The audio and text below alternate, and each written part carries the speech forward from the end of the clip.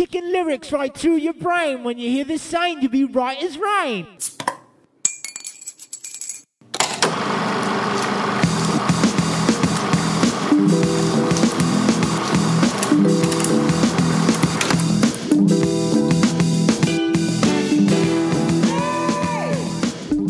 Hello, welcome to Beer and a Movie, the podcast where we talk about two of the greatest art forms known to humanity, beer and movies, sometimes achieving outstanding pairings and other times giving ourselves the opportunity to wash the terrible taste of failure from our mouths. I'm your co-host, Carlos Cooper, with me as always, Joe Hilliard.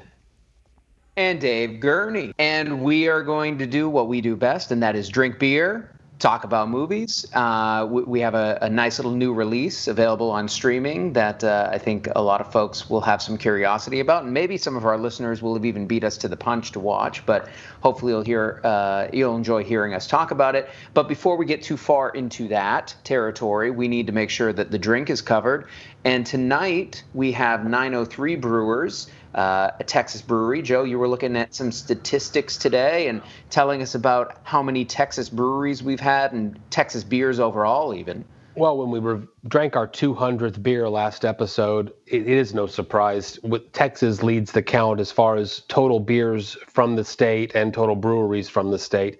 This is our 60th Texas beer, 60 out of 200. Yeehaw! I had a pre-game beer, so I'm in no mood to do math, but that's a lot of beer that we drink right here from our home state, and I'm sure listeners across the country and across the world feel the same way. Drink local first. But this is our first trip to Sherman, the hometown of Bluebell ice cream. That's true. Yeah. If you don't live in Texas, you may not know what Bluebell ice cream is, and we feel sorry for you. Yeah. Sherman is a city that's ripe for a brewer to go in there with kind of like that very tourist-centric town, small town in Texas, very tourist-centric, and the right brewery could do a lot of good business there. Right on. This is our first trip to 903 on the show. It is, although we've had a few off mic before. They have some good stouts, some nice adjunct stouts, but we went the other direction with this. Carlos procured us what they call their hazy India Pale Ale. It is the name of it is Cloud 9. Had you had it before, Carlos, or you picked this up on a whim? I picked it up on a whim. I think it came in a 4-pack, and so I've had at least one can of this on my own, and thought, okay, I should spread it out a little bit. Sure. We could do it on the show. It is hazy. It definitely pours hazy. I mean, that is a thick haze. I mean, it is opaque. Which is nice because a lot of times you get these breweries proclaiming their haziness, and we've talked about this, and the haze isn't really there. The flavor may match what a hazy IPA should be, but the look doesn't. This one has the look. Yeah. The can has a lot of information. Hop additions, they list 5 different hops that are in this brew. But also, if you look over on the side, this is a 8.7. That is impressive. Yeah. And it also pairs well, they say, with porterhouse ribs and beer trading. I can't talk about you guys, but none of those 3 things are happening tonight in the house. Yeah. They're good about giving you a lot of info on the can. They follow, this follows their normal format where it has this little section where it has a description, and then, like you said, the ABV pairs with, and it even kind of gives you a suggestion of what kind of glassware you should be. Yeah, if we push pause, Carlos. I'll go grab the appropriate glass. Right now, I'm not drinking it in the appropriate glass. I'm not either. I wouldn't worry about it. No. But yeah, as David said, some off mic 903 beers have been enjoyed by me and David, at least. I'm pretty sure, Joe, you've had some of this stuff before. Oh yeah, I've had some 903 before, but anytime a brewery gets onto the show, it's always a cause for celebration. I look forward for sure. I look forward to talking about this at the end of our discussion of our first movie, which is. Well, I was going to say, we watch, and especially in these quarantine times, the 3 of us are watching at least 2 movies a week. And so typically at my house, there's an announcement, hey, before we record, I have to watch this French movie, Le Choc de Futur, South by Southwest. We talked about it last episode. We all loved it. Sometimes I don't get any takers and I'm watching these movies by myself. But when I told everybody, guys, I have to watch a movie before we record, it's the Beastie Boys story. Yeah. Unanimous, 5 people watching that movie together. Everyone was excited about this new Beastie Boys documentary directed by Spike Jonze. Well, that's encouraging to hear. I wouldn't have necessarily counted on the teenagers getting excited about this one, but I'm excited to hear that. When you called out, did you start with, "Hey, ladies"? I didn't. I said, "Hey, hello, nasty," and then all of them came running. That works too. Yeah, whatever form of address. So we don't need to belabor the plot here too much. I mean, as is probably obvious from the very title of the film, this is essentially a documentary about the Beastie Boys, their history, very closely tied to a book that was released, was it 2019, I think, because it was out for 29. Anyway, so a book that had come out about a year before, the Beastie Boys book, that compiled a bunch of images and stories, both from Ad Rock, Adam Horowitz, and Michael Diamond, the 2 surviving members of the group, but also a lot of collaborators and peers and other people who they had known throughout the years are included in the book. Now, they don't really show up in the documentary in the same way. It really is more the Ad Rock and Mike D show. This is them on a stage in a theater with the images and some video clips, but a lot of it is them kind of dialogue on the stage. So I'll leave it at that. And as the setup, also of note, before we lose sight, and this will tie into our second film for this episode, it is directed by frequent Beastie Boys collaborator from the past, Spike Jonze, who has been a photographer and film director throughout his career, doing a lot of different work, but certainly a lot of music video work early on, which some of that was with the Beastie Boys. The film is presented in a chronological multimedia show. And if you are in the audience, the live audience, and of course the documentary is called a live documentary. I can't recall, this is their second documentary in 2 weeks, guys. I can't recall a live documentary, at least this format, presented in any other way prior. Can you guys, were we seeing something kind of new? I don't know. That's a good question. The only thing that came to my mind as I was watching it, and it's, not content-wise, but in terms of presentation, was An Inconvenient Truth. I don't know if you guys remember that doc back from 2000s, Al Gore, the spreading some information about climate change. And it was done essentially with him speaking from a podium. They had recorded, I think, a live presentation, and then, obviously there were images and stuff. But yeah, it's not a very frequently used format. In some places, it kind of feels like a little bit like a TED Talk almost. Yeah, I would compare it to that in some ways. And that a TED Talk with a fantastic multimedia background. Yeah. And so you see a cut between Mike D and Ad Rock on stage, talking to a live audience, a reaction of the very enthusiastic live audience, and then a full screen shot of what was being presented behind them on stage. Mm-hmm. And one thing's the truth, through the Beastie Boys' career, even the early career, someone was taking a lot of pictures. Because you see, it's a chronological display of their career, basically told by the 2 surviving Beastie Boys.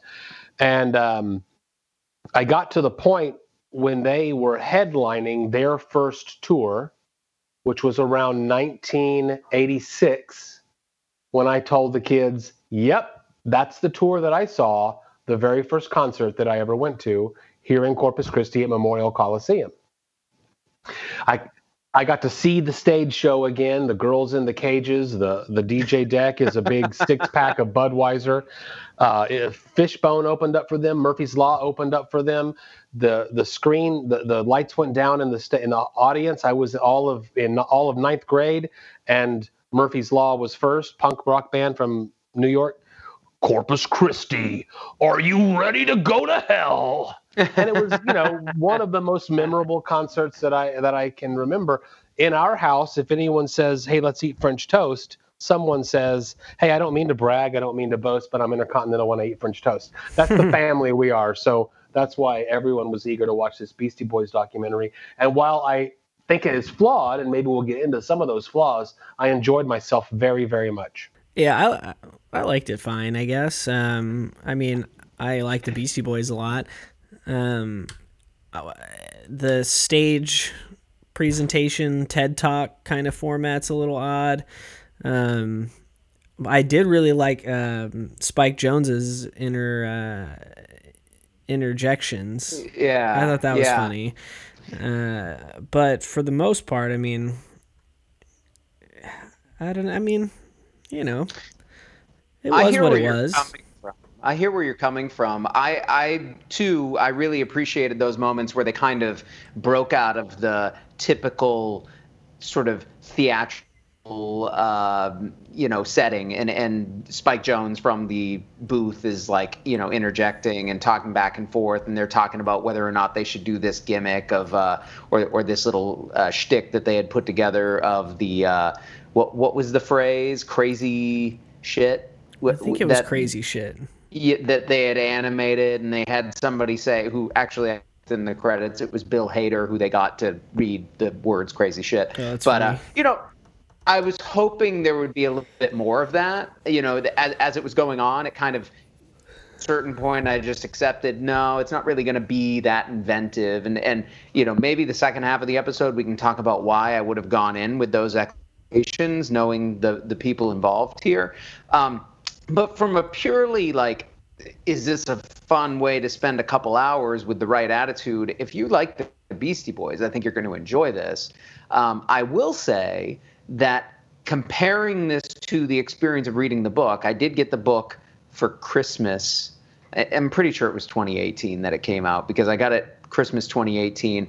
And I remember reading through it and just really loving it and enjoying it for the eclecticism, because they had different people speaking. I mean, different sections were written by, again, like collaborators, friends, other folks. So there were voices in the mix. It read more in a livelier way, and obviously the images were cool and everything. And I wish they might have found some way to incorporate more of that energy into this film version of it. Hey, did they crib? And it's not even a crib. They're the owners of the photographs. Did you see any new photographs in the multimedia presentation given in the film that weren't in the book? A lot of the still images were ones that I recognized from the book or I'd seen otherwise. Certainly the ability to have video. They showed quite a few, at least snippets of some of the music videos and tour footage and stuff. That stuff obviously was new to this. Well, that's where I was going. If you're going to take a book like that and turn it into a movie, you're going to be able to add video element to it. Mm-hmm. The film suffers for two reasons. Number one, Mike D is not a great orator. Yeah. And some of the, clearly they admit they're reading from teleprompters, they're reading canned material. Mm-hmm. And once that veil is broken, and it's clearly broken because we're not watching two great orators deliver something where we can't understand that they're reading off screen. But so I'm in a Facebook chat group with a bunch of high school friends. I said, hey, we're going to talk about Beastie Boys story. Oh yeah, should I watch that? I said every Beastie Boys fan should watch that. It has flaws.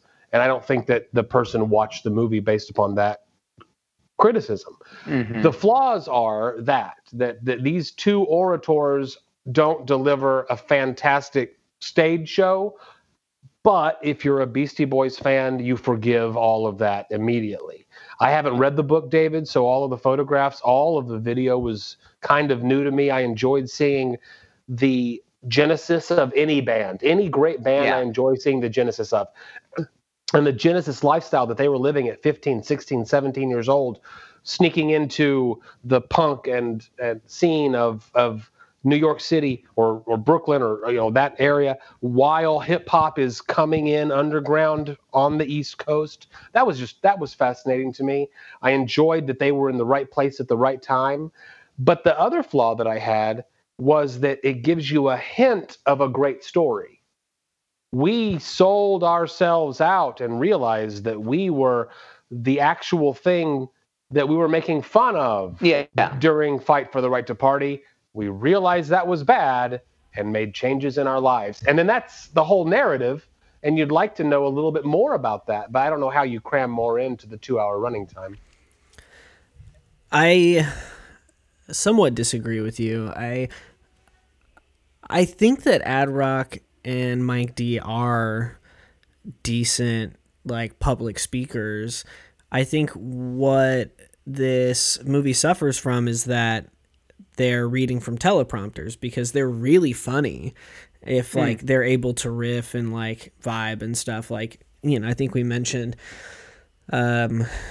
I think it was last episode, right? Yeah, we mentioned last episode, or I did, this documentary 808 that I had seen, and they're in it, and they're really fucking funny. Like, but it's like they're just sitting there talking, and the director probably interviewed them for an hour and used 5 minutes of it. You know what I mean? So I mean, there's some of that as well.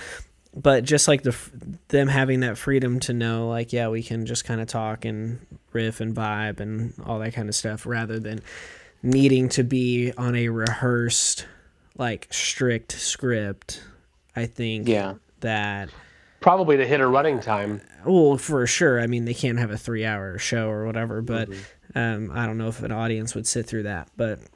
Well, and they want to make sure they hit certain stories and not leave stuff. I mean, I know exactly what you're saying, Carlos. I think there's probably, where you see it, or where I think where my head goes to, is like great stand-ups who are able to sort of hit that balance of, yes, they've rehearsed this material or they've done it before in front of audiences, and yet they're finding ways to make it feel like it's sort of evolving in a fresh way. Yeah. There's no attempt to do that here. And part of that is these guys, they didn't cut their teeth as stand-ups, right? I mean, they didn't learn to do that sort of thing. They didn't learn to craft a routine that they could then kind of vary or, divert from and still be able to come back to and find the through line.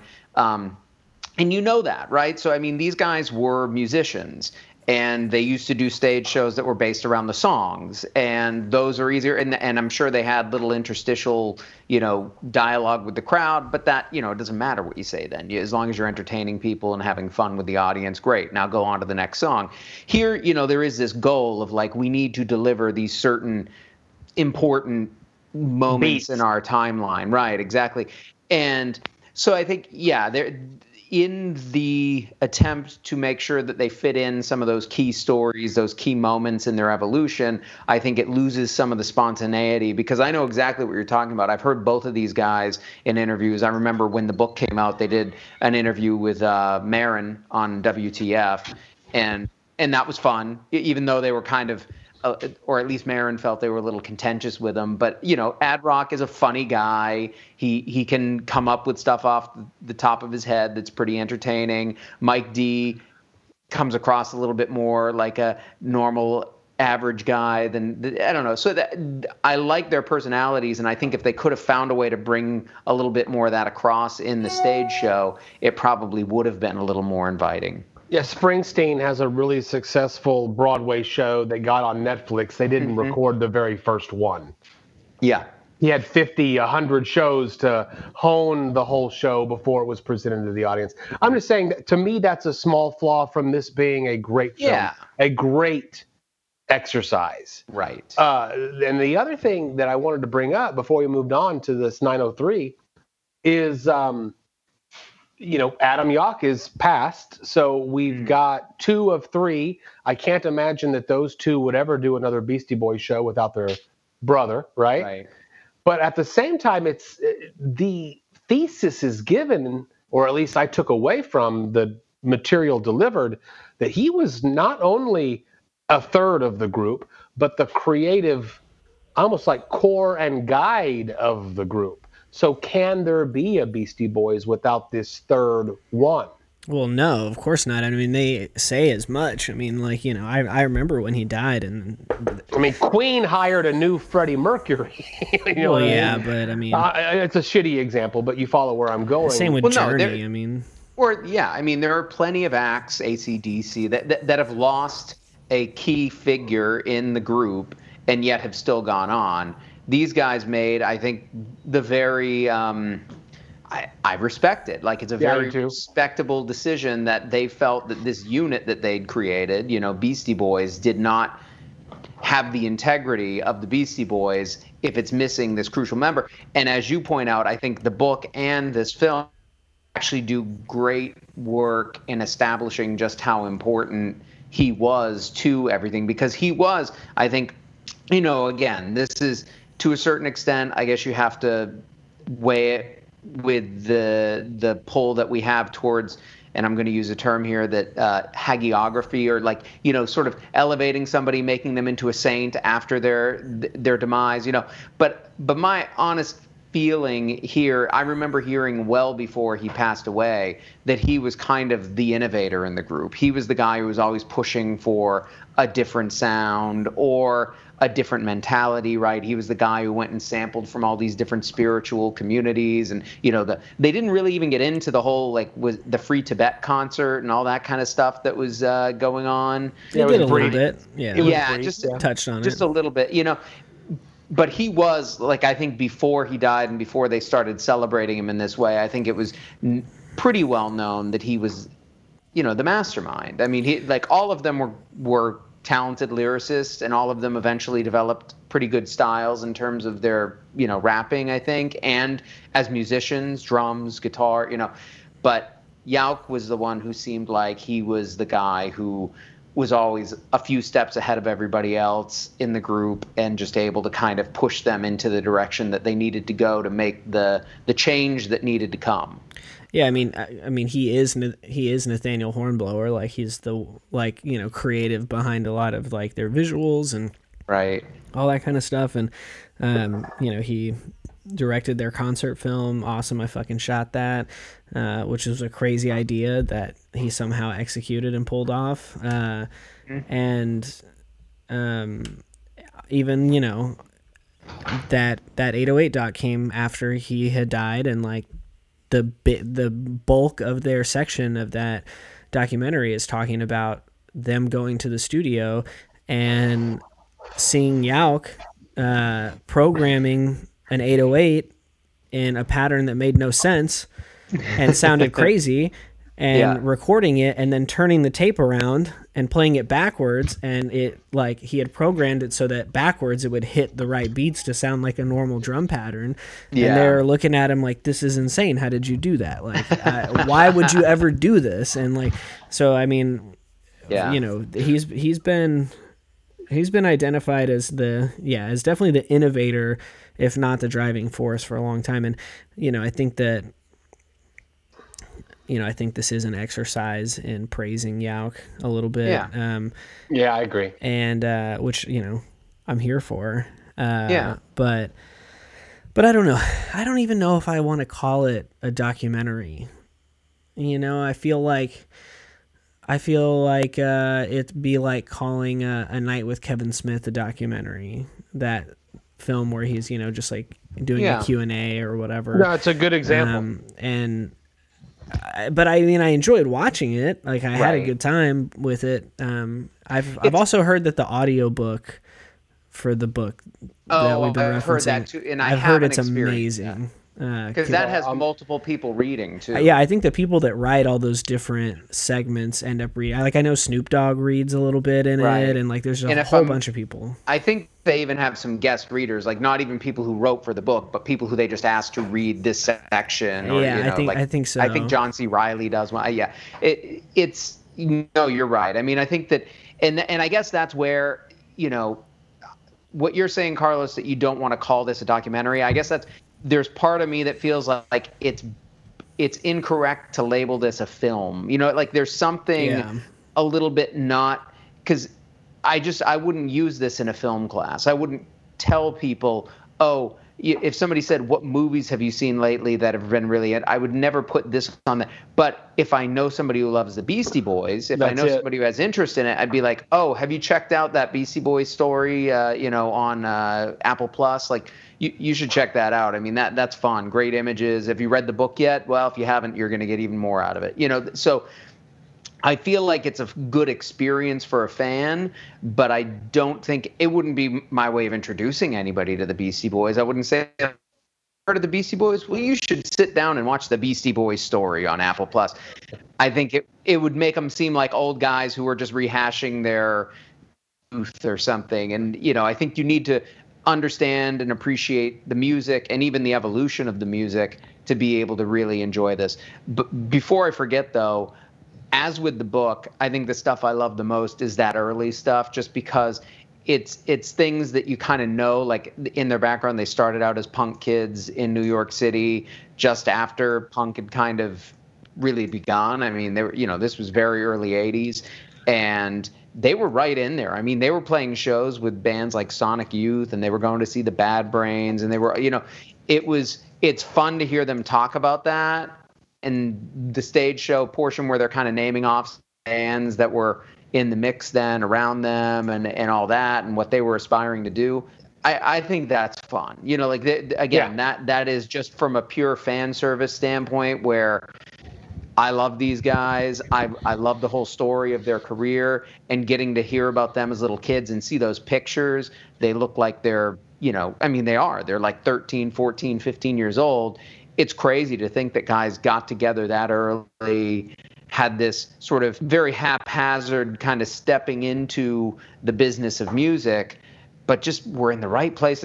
Joe said earlier, right place, right time. New York City, early 80s, as punk and hip hop are kind of happening, and that they were able to kind of straddle that line and then eventually tip right over into one of them, but come back, you know what I mean? And find ways to incorporate that punk attitude and even some of the sound of punk into some of those later albums. It's fantastic. Well, with no limits to the notion of creatives being creative. It's something I talk about a lot. It's why I liked Le Choc de Futur so much. Creatives being creative. And these kids set no limits on themselves and became one of the biggest bands with the biggest fan base of all times. I had a sit down with my daughter after the fact, and I said, you are not taking advantage. I mean, we watched this movie, and this was the life lesson. Those kids were 15, 16. You said 13, 14, David. My daughter's 14. You aren't pursuing this hard enough. Because look what these guys did. Well, it's pretty rare circumstances that they found themselves in. And, also I think the thing that... But it's putting yourself, David, putting yourself out there. But it's also, like, it is all those funny little...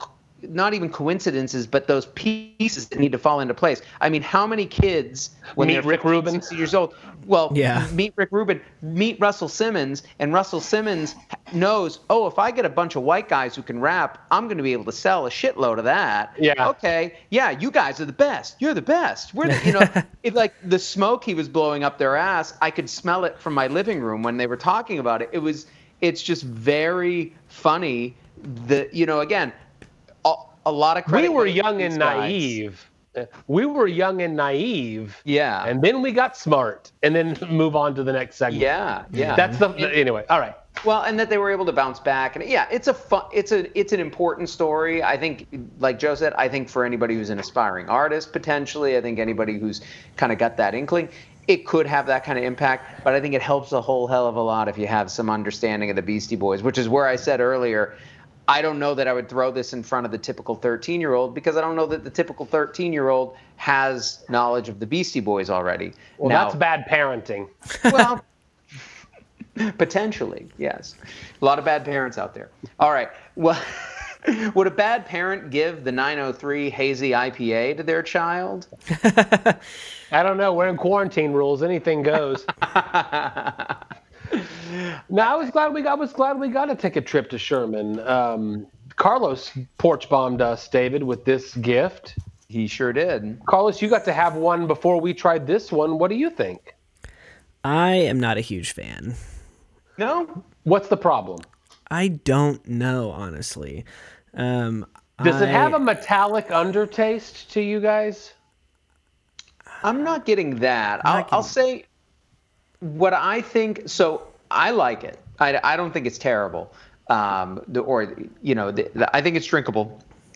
I think to get the ABV that they have, it seems like it's got a little of that typical double IPA, super malty kind of thing going on. Now, I think they've balanced it a little bit. I think the hops, the style of this is better than your typical double IPA for sure. I would much rather drink this than a lot of double IPAs out there. But it still has kind of that sweet malty backbone that I think, especially drinking a whole can, 12 ounces of this, starts to feel a little taxing by the end. I haven't quite finished mine. Earlier on, I was enjoying it more, but as I get towards the end, I'm kind of feeling like, oh, this is heavier than I want it to be. That for me is the thing that holds it back. Yeah, I think the maltiness for me too. I guess I just, I want a little more like floral hop flavor coming through rather than the super sweet maltiness. Yeah. You want a balance. Yeah. And that's this beer is unbalanced. For me. It's more balanced than like Daddy's Juice Box or something like that. Yes. Yes. It's not quite beer that we ever had. It's not quite that bad. But it just barely falls short. Whenever I got it and I drank one, I immediately messaged some beer drinking buddies and said, "Hey, has anybody had this?" Because I wanted to see if like I got a bad batch or if I was just crazy and like maybe I had drank something before that kind of had tampered with my palate a little bit or something, and was trying to get some second opinions, and nobody in like my immediate beer drinking circle had it, and so that was another reason that I wanted for us to do it on this show, because I was interested to get a second opinion on it. Yeah, I always hate it when a Texas brewery comes in and we're not as hot on the beer as we'd like to be. I guess I'm equating. I've always done that. Like my palate there's a metallic taste, and if the two of you are in agreement that that's just a heavy malt bill, I don't know why the El Chingon doesn't do that to me, because you guys are telling me it's mega malt. Yeah, and I do get a metallic taste from that. That one also has the dirty, Dallas water? Yeah, whatever, dude. What I'm thinking about this 903 is we just didn't get a great entry beer. For a hazy IPA, when I hear hazy IPA and I see that 8 point, and if you're going to get there through that kind of malt bill, it's going to leave a metallic taste on my palate, and it's disagreeable with me. But damn it, I hope that we can get some more 903 in the near future, because I hate saying that out loud. Well, we know. I mean, I can tell you for a fact that I've had some 903 that I would be much more excited about. I still wouldn't put this. I know we're splitting hairs here a little bit, but I wouldn't call this a bad beer by any stretch. I think this not bad. I think bad. This, You're right. To me, is a beer that I just wouldn't necessarily go back to. I think for certain people who like that heavier kind of approach to the double IPA, then it could work. It isn't one that I'm going to pick up regularly, but I like the brewery. I don't think they're putting out bad beer, and I know they're putting out some fantastic beer, especially on the stout side, and that'll probably be where we go next for the 100%. So are we recommending Beastie Boys Story or not? I kind of recommend it, and if you're a Beastie Boys fan, it's definitely you should check it out. I think you and I, Joe, have said pretty clearly, yes, if you like the Beastie Boys, if you have awareness of the Beastie Boys, and you're looking for a fun way to kind of take in their story of how they evolved, where they began, what they became, this is fun. Yeah, you're Do right. it. Enjoy yourself. Carlos, I feel like, is a little bit cooler on it. I mean, no, I agree with that 100%. I think that if you are a fan, then you're going to have a good time with this. But I think, like with last week's stock, TFW No GF, or maybe with previous stocks we've done, like Biggest Little Farm or Into the Abyss or things like that. Like, you don't need to be someone that like has a garden in their backyard. You don't need to know somebody on death row. You don't need to have an incel in your life or anything. You don't need to have any connection to those worlds in order to go into those docks and, be able to, for them to be like really interesting and you to really get something out of it. But yeah, if you have never heard of the Beastie Boys and the name Ad Rock you think is like, something out of a geology textbook or something, then you're not going to have the best time with it. And it may not be something you want to spend 2 hours doing. So, again, like you said, hesitant to call it a film or even like a documentary, necessarily just because of, the format and all that kind of stuff. But yeah, if you like the Beastie Boys, fucking knock yourself out. It'll be a great time. If the live documentary is an emerging documentary subset, I don't think this is the best one I'm ever going to see. Well, I don't think most people would pursue it as a format. I think that this is a very specific case where these guys know they have the audience they have, and they know that their story is going to be compelling to that audience, and they knew they could do it this way. Well, as we go into the break here, keep that in mind that there are other docs to be seen. This may not be the best representative of documentary as a genre and what it can do, but for Beastie Boys fans, something you might want to check out. But we are going to talk in the second half about a film made by the same director here that I think has a lot more going for it as a film. When we return.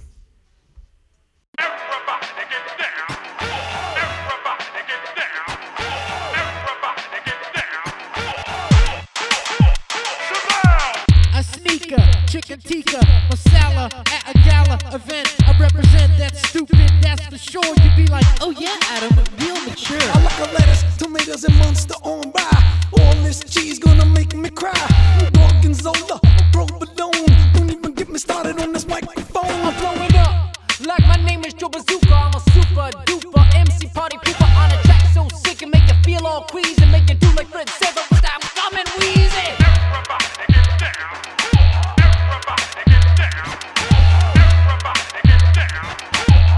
And we're back. We're back. We're going to open a second beer. Waste no time. David, do you want to talk about this one? Sure. Yeah. This, as I was at the bottle shop not that long ago, I was perusing the shelves, thinking about what we could drink on an episode, and I saw this one, and it kind of jumped out at me because this was one of those early import beers that I remember. This was when I was, before drinking age. A friend having a birthday party. I think he was maybe turning 17 or 18, and he took the extra effort to not just get somebody to pick us up a case of Rolling Rock or Budweiser or whatever the cheapest beer was, but he actually went to the level of having somebody particularly procure him at least a 4-pack. I know he had a few of these bottles of Samuel Smith's Oatmeal Stout. And I remember it, and it stood out to me. I don't think I drank one of them because that was when I was really not drinking much at all. And if I had anything, it was maybe some of that Miller Lite or Michelob Light or whatever the heck it was. It was just the cheap domestic that was being drank. But I remember him specifically having this one. And it is one that I've had since. And it's kind of it's just, I think, a very important import beer that Americans have who were getting turned on to beer 20, 30 years ago, before craft beer was what it is here, that it stands out from there. So we'll see if it still does. I know. Have either of you guys had this before? I don't think I have. Yeah, I have. Because back when I first got into craft beer and was going to the local stores, you kind of want to try everything you can. You don't know exactly what you're trying, and the label looked very, very fancy. So I grabbed it once. It's the Samuel Smith Oatmeal Stout. Mm-hmm. What's the ABV on this guy? Do we know? That is a great question. I should have looked before. You should have, David. We're going to have to give you 3 beer in a movie demerits. Yeah, I don't think that it says on the bottle itself. It doesn't. Carlos, you want to guess? And I'll guess too before David looks give it it up. a guess. Give it a guess.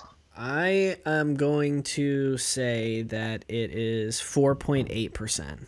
I'm going to go, I was going to say 5 or 5.1. Price is Right rules. David, who wins? So what is it, Joe? I said 5 to 5.1. Pick one. You can't say both. Yeah, because I can't do the over-under. 5. Okay, you hit it right on the head. It is a 5%er. I was so close. What's the opposite of a demerit? I get 3 of those. 3 gold stars. You get 3 credits, 3 gold stars.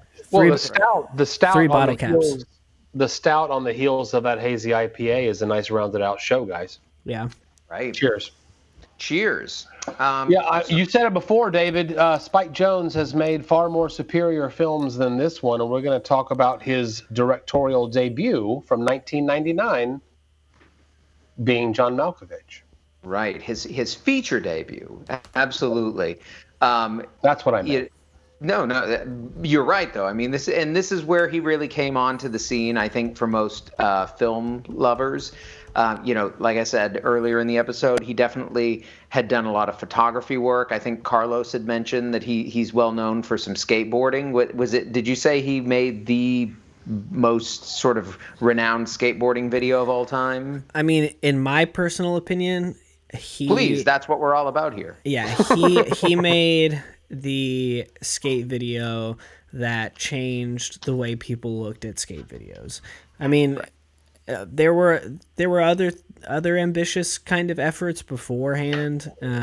So he definitely wasn't the first, but I mean, he took skateboarding videos into this like crazy cinematic world, using like painting kicker ramps green and then keying them out in post-production so it looked like somebody was just like ollieing like 15 feet in the air, you know? Yeah. There's a whole sequence where every piece of the skateboard is painted green and it's keyed out so it looks like they're just floating around.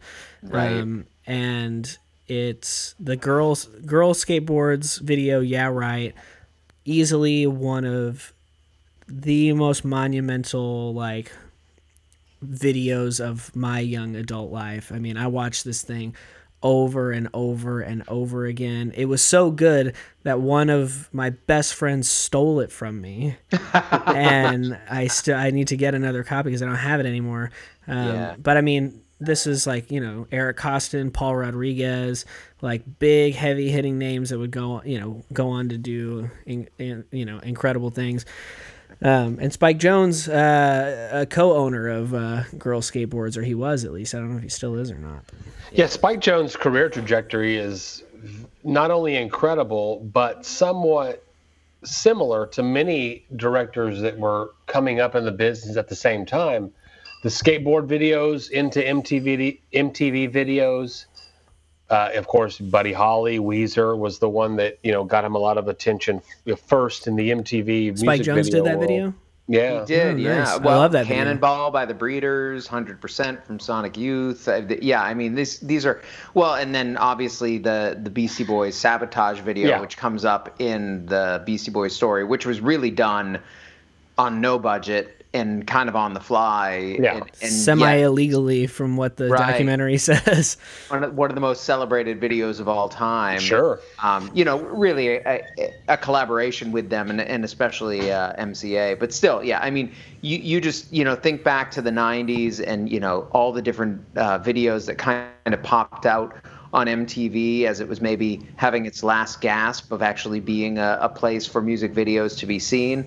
And he was there. I mean, Michelle, The Far Side, the Chemical Brothers, Ween, just so many great acts that he was working with. Alongside directors like Michel Gondry, David Fincher, Garth Jennings. I mean, even Michael Bay got his start back in the MTV days, like being able to say, I can do a 3-minute or a 7-minute extended video.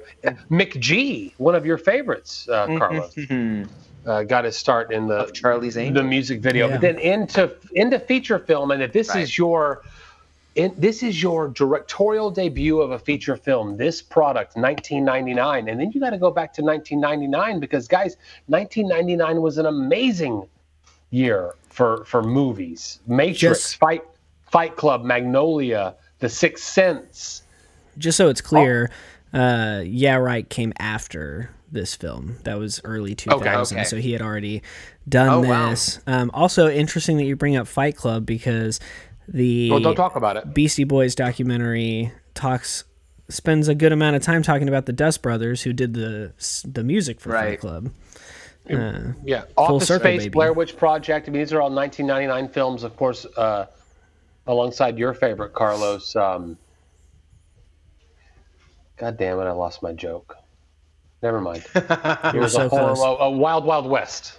Wow. Yeah, that's a great American cinema. Here comes onto the scene this video director, this skateboard video director turned music video director turned commercial artist who's made a feature film, being John Malkovich. And this is my first time to watch it in about 10 years probably. Yeah. And I was really curious how I thought it would hold up, but I'd love to hear what you guys thought. Spike Jonze' directorial debut. David? Yeah, I mean, this was a film that I remember it so well when it was coming out. I remember hearing about this film being made. I was in college. I think it was my senior. Yeah, it was my senior year, and hearing that this strange film was going to come out. That's sort of this head spinning kind of film. That's about if you could inhabit this other person, and it's about John Malkovich, and why the hell would they choose John Malkovich as the person that they're going to inhabit there? But they've done it, and here it is, and John Cusack's in it, and okay, I'm going to go. And Cameron Diaz. Yeah. So. I definitely remember hearing about it, being kind of excited about it. The buzz was big, at least among college students at the time, which I was one of them. And I remember going to see it, and it, even with all that buildup, it delivered so well on all those promises, like way better than I expected it to. Watching it again, which this is probably... I mean, I've probably seen the film a dozen times, and it wasn't even that long ago, probably 5 or 6 years ago that I watched it the last time. It is still just a really, really well-made movie. It is a movie that it starts in this really modest place and just gradually builds into this zanier and zanier thing, but never loses its anchor of feeling like it's connected to reality.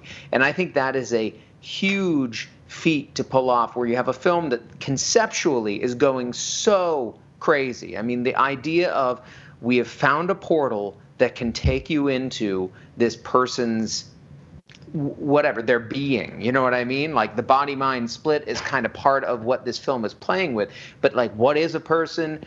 Who are you when you inhabit that? Can another inhabit? It's all of these strange questions that it kind of opens up, but it never does it in a way that feels like a lecture or feels like you're in philosophy class. It does it so entertainingly, so much fun, great performances. The look of it is drab, especially early on in the film, but that's part of what anchors it. It's part of what makes it feel real, is you have these spaces, the apartment that they live in, John Cusack and Cameron Diaz, the office that he works in, the highway, the edge of the highway that they shoot out into when they get ejected out of John Malkovich's body. All of it looks so drab and real and just of that moment in the late 90s. You never questioned it, even though it is one of the most ludicrous premises I've ever seen on film. I mean, everything about it is really bizarre. I mean, there's, just the tons of like insane animals in their house, apartment, or whatever, like, right. Cameron Diaz is like somewhat playing against type. I don't know how established her type was at that point. I'm not. She was totally thought of as a, eye candy sort of, female. She started out as a modeling career. She had been in The Mask and a few other things, but she was The Mask. That's right. Yeah. Had something about Mary happened yet? Yes, I think it did. Was a little. That before, but like still, that was 97. kind of broad comedy. And Well, she yeah, was but still she's supposed to be attractive She in was it. the beautiful object of affection, Yeah. attraction. She had never done anything that really downplayed her beauty in this way. I mean, they make her look plain, And kind of crazy. This movie came out 1 year after There's Something About Mary, so she was at the height of her powers and really went anti-typecast for this film. I don't know if she's at the height yet.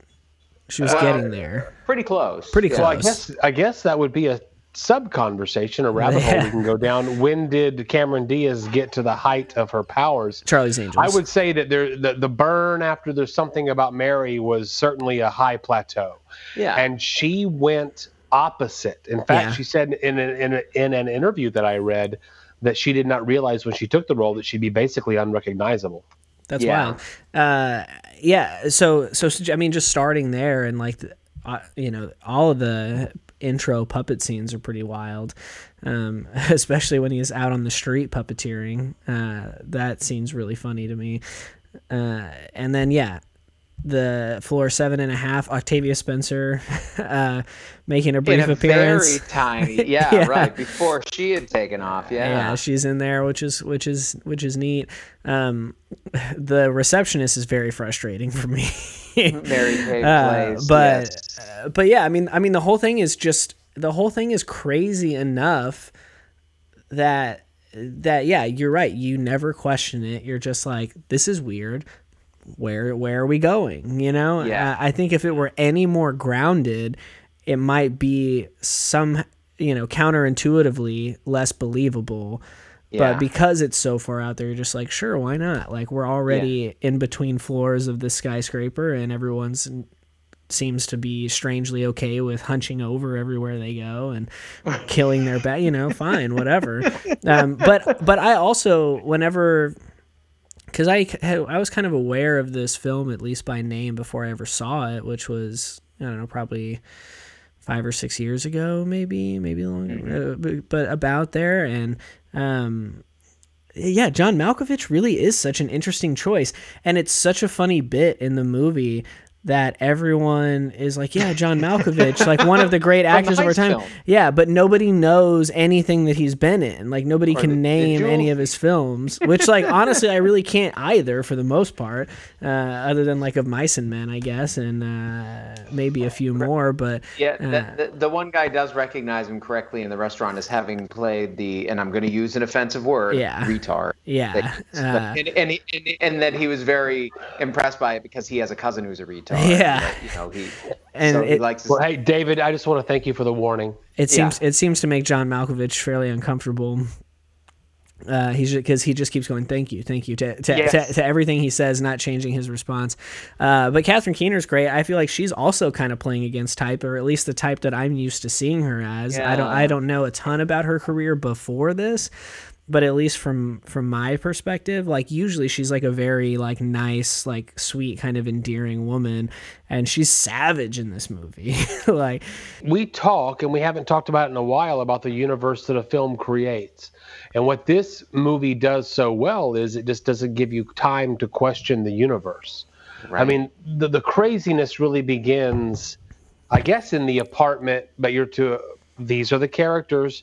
She takes in stray animals, not stray animals, but like rehab animals. There's a friggin' chimpanzee in their house, but this is going just through psychoanalysis. Yeah, this is just right. This is just the universe.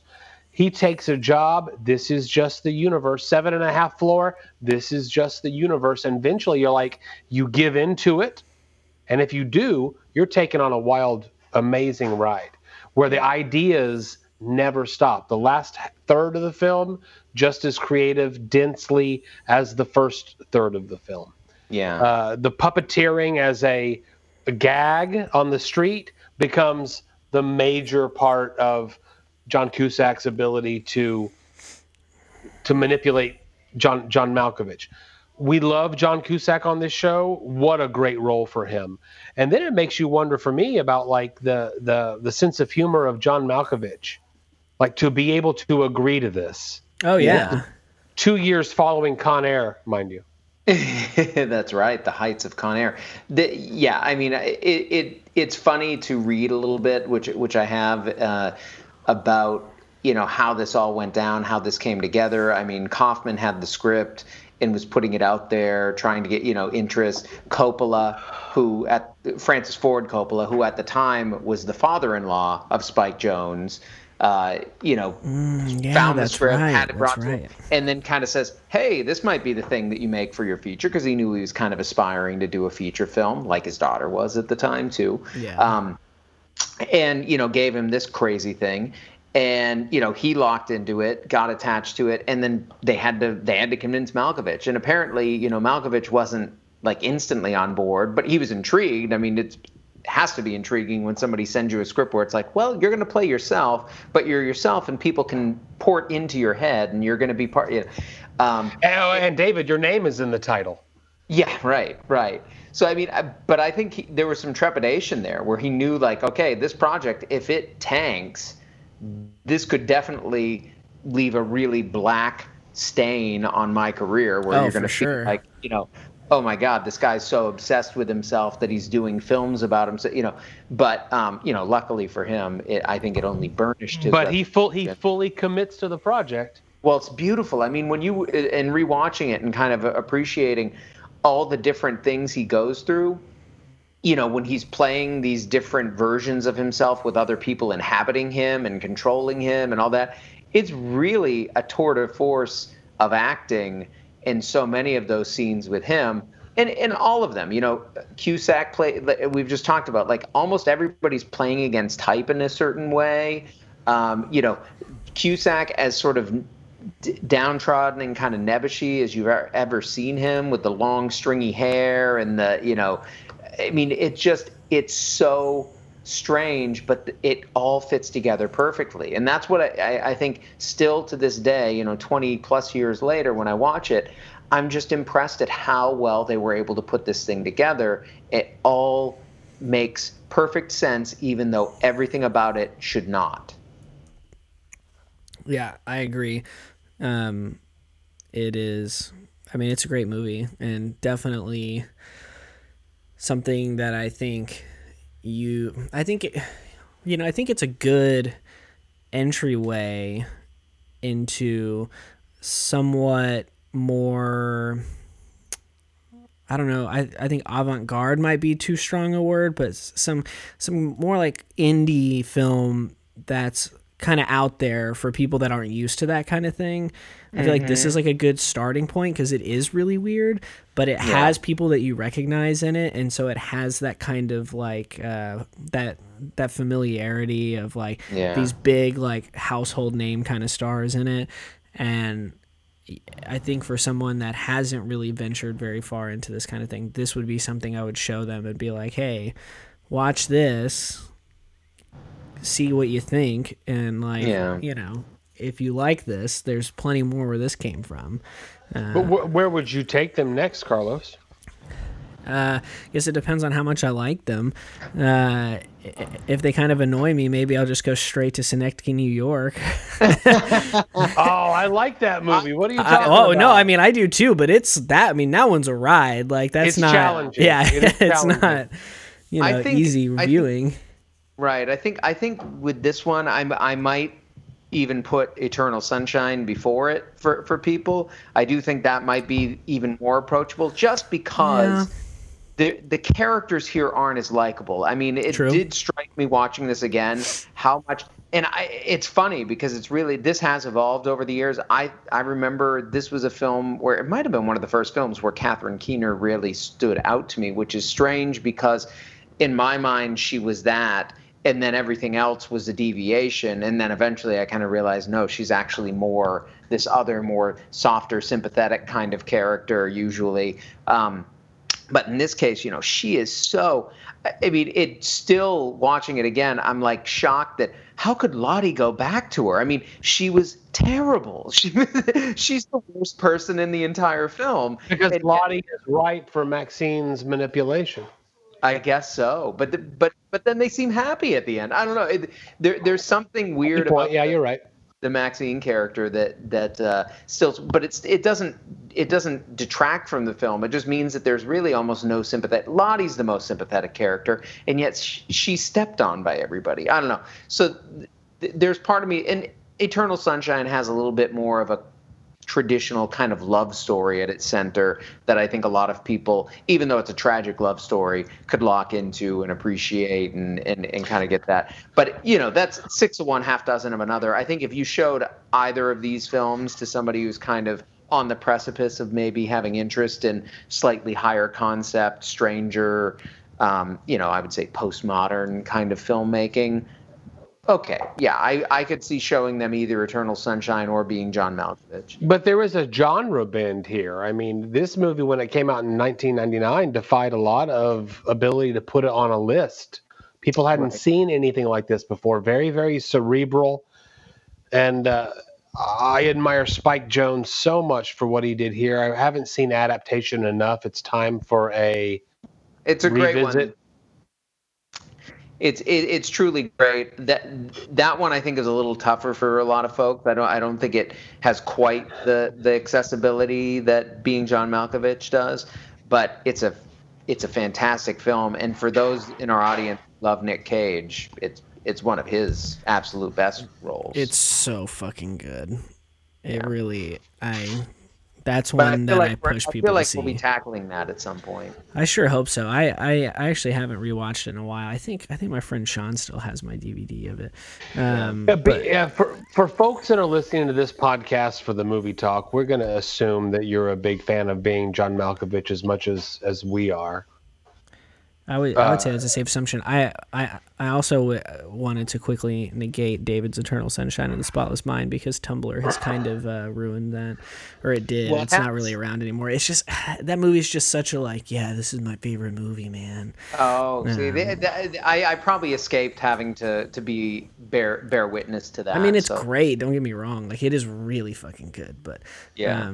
Also, we should tackle Michel Gondry at some point. I know he was briefly referenced earlier. I don't think we've watched any of his movies. No, we should definitely do that. Joe, do you have final thoughts? Yeah, but I mean, well, I just said it. Anyone that listens to this podcast is going to be a huge fan of Being John Malkovich, and the three of us were. Yeah, Spike Jonze thumbprint was not on that Beastie Boys story in a way that designated it needing to be a Spike Jonze documentary, outside of the fact that he had a very strong relationship with the Beastie Boys, which is heartwarming if you're a Beastie Boys fan. But what's interesting is I think his thumbprint was heavier on the last Aziz Ansari special than it was on the Beastie Boys documentary. I was just looking at his filmography right now, and I forgot that he had directed that, but that is a very specific looking comedy special in a very unique way that I think. Well, I said it earlier. I admire his career. His filmography on Wikipedia is pretty gosh darn interesting. Yeah, he's done some great stuff. Yeah, no, I think if you're new to Spike Jonze, starting with Being John Malkovich is not a bad idea, but I think there's a lot out there too, and if you want to look at some of his music video work and some of this more recent stuff that he's done, it's all good. Yeah. I mean, there's lots to be seen there. Yeah, he did that. I didn't realize this until just a few minutes ago. He did that Fatboy Slim video with Christopher Walken. That's right. Great video. Choice. Yeah, love that one. Yeah. But is this a great beer?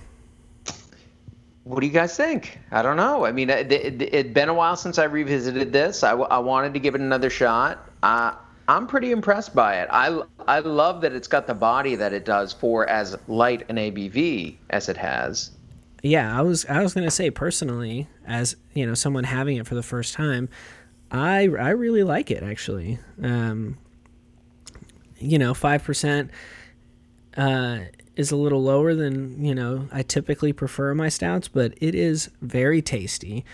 It is not so, intensely heavy, but it's not, really thin-bodied either. It's very drinkable. very delicious. Got all that roasty kind of flavor that you want out of a stout.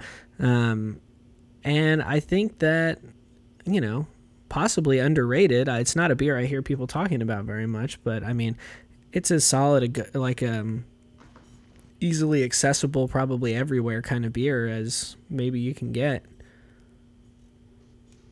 Sam Smith began operation in 1758. There you go. It's a lot of practice. We're drinking the origin of what stout, or how it was introduced, Guinness, to America, whenever that occurred. And now I think that a beer like Sam Smith is just probably going to gather a little more dust than it should at the liquor store, because we've got all these American breweries putting all kinds of crazy things into stouts. But if you want to taste where a stout was supposed to come from, or where a stout came from, rather, what the base of the recipe was, I feel like we're drinking a little bit of history. I agree. Yeah, 100%. I mean, there are definitely crazier, more experimentally flavored things out there that you can get. You can get, you know, Mississippi mud pie stouts. You can get coconut macaroon stouts. You can get, like, you know, also, you know, Irish coffee cream stouts, golden stouts now, as we've talked about on the podcast. But every once in a while, we'll have a conversation about how, you know what, this is a delicious IPA. It doesn't have any fruit, anything in it. It's just a good, solid basis of the recipe. That's what this is delivering tonight. Yeah, and it's good to go back to basics too, just in general, not just with stouts, but with any style. And I mean, we're kind of seeing it a little bit in craft beer as a whole, nationwide, that you know, the crispy boy, quote unquote, is becoming a little trendier now than it had previously been. So we're getting a lot of lighter styles, like, you know, pilsners, or, you know, other kinds of, you know, like, for instance, that wall ball we drink. That's a India Pale Lager. It's a little crispier than, you know, usually. But yeah, you're right. The Allstat Kolsch is getting really popular. You know, stuff like that. And so, you know, I think every now and then, you know, it's an ebb and flow. Like, let's see how crazy and how far we can push this envelope. And then, you know, you reach a certain point where you're like, okay, now let's remember why we kind of started doing this and just do the fundamentals and really make sure that we're still good at the basics. And then, fashion is cyclical, beer is cyclical, and when you get back to the basics, I guess Sam Smith's Oatmeal Stout is the standard that we try to build upon. Yeah, this is just a nice crisp white tea. Everyone's got to have one, you know. And it went down really easy. Yeah, super. Yeah. Oh, what a fun episode. Spike Jones, 2 great beers. Yeah. Tell us what you think about Spike Jones and these 2 particular movies that we've talked about. And if you've had anything from 903, or if you're a fan of the Samuel Smith Oatmeal Stout, you can do all of that good stuff by following us and interacting with us on social media. You can do that on Twitter at Beer Movie Show. You can do it on Instagram at Beer and a Movie, and you can do it at Facebook.com/BeerandAMovieTX. BeerandAMoviePodcast.com is our home base. You can find a link there to listen to all of our past episodes absolutely free. If you're listening to us on Apple Podcasts, please rate, review, and subscribe. That helps us out a great deal. Tell us what you like, what you don't like, what you want to see more of in the future. Now is definitely the time to do that, because we are, as most are, quarantined, not going to movie theaters, not a ton of new release action happening, so we are constantly brainstorming different themes, directors to dive into, all that kind of stuff. And so we really like to hear from everybody, and we have, since all of this started, you know, I would say have done some listener programmed episodes. That might be a little too much of a reach, but we've definitely, like, you know, listened to what you guys have said and made decisions based on that. And so now is the time to hear the episode that you've been waiting for, but you got to let us know what it is. Until next time. I don't mean to brag, I don't mean to boast, but I'm intercontinental when I eat French toast.